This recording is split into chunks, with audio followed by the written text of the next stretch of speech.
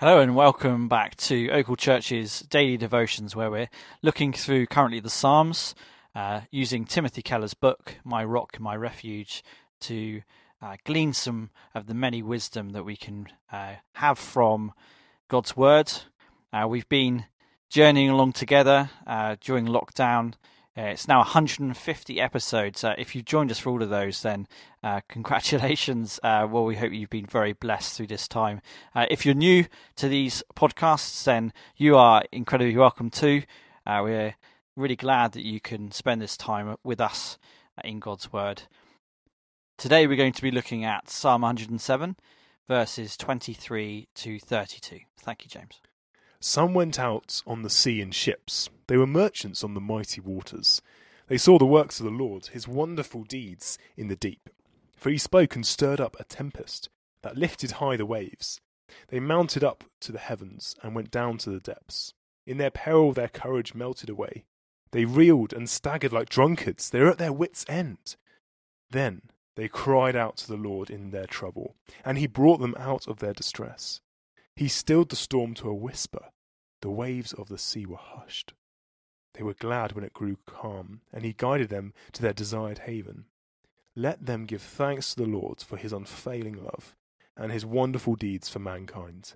Let them exalt him in the assembly of the people, and praise him in the council of the elders. I don't know about you, but in recent months, maybe you empathise with the psalmist here, where they say it's as though they're being thrown around by the sea that is so powerful and so untamable, it would seem, and yet we worship a God who tames the storms. Here in our psalm we have people who are threatened by forces that are far beyond them. Sea travel can be a metaphor for life. There are clear days in which we feel like we're in control, that our sea craft can take us anywhere that we want to go.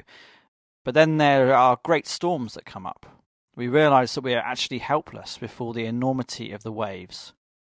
The illusion is shattered that life, or the sea, can be tamed through our management skills, or wits, as it says in verse 27. Life troubles will sink us if we are on our own. But God is our haven in storms, it says in verse 30. The New Testament reminds us that God helps us in two ways, either by removing the storm, as we see in Mark 4, or by enabling us to walk through it, looking to him. You can read about that in Matthew 14.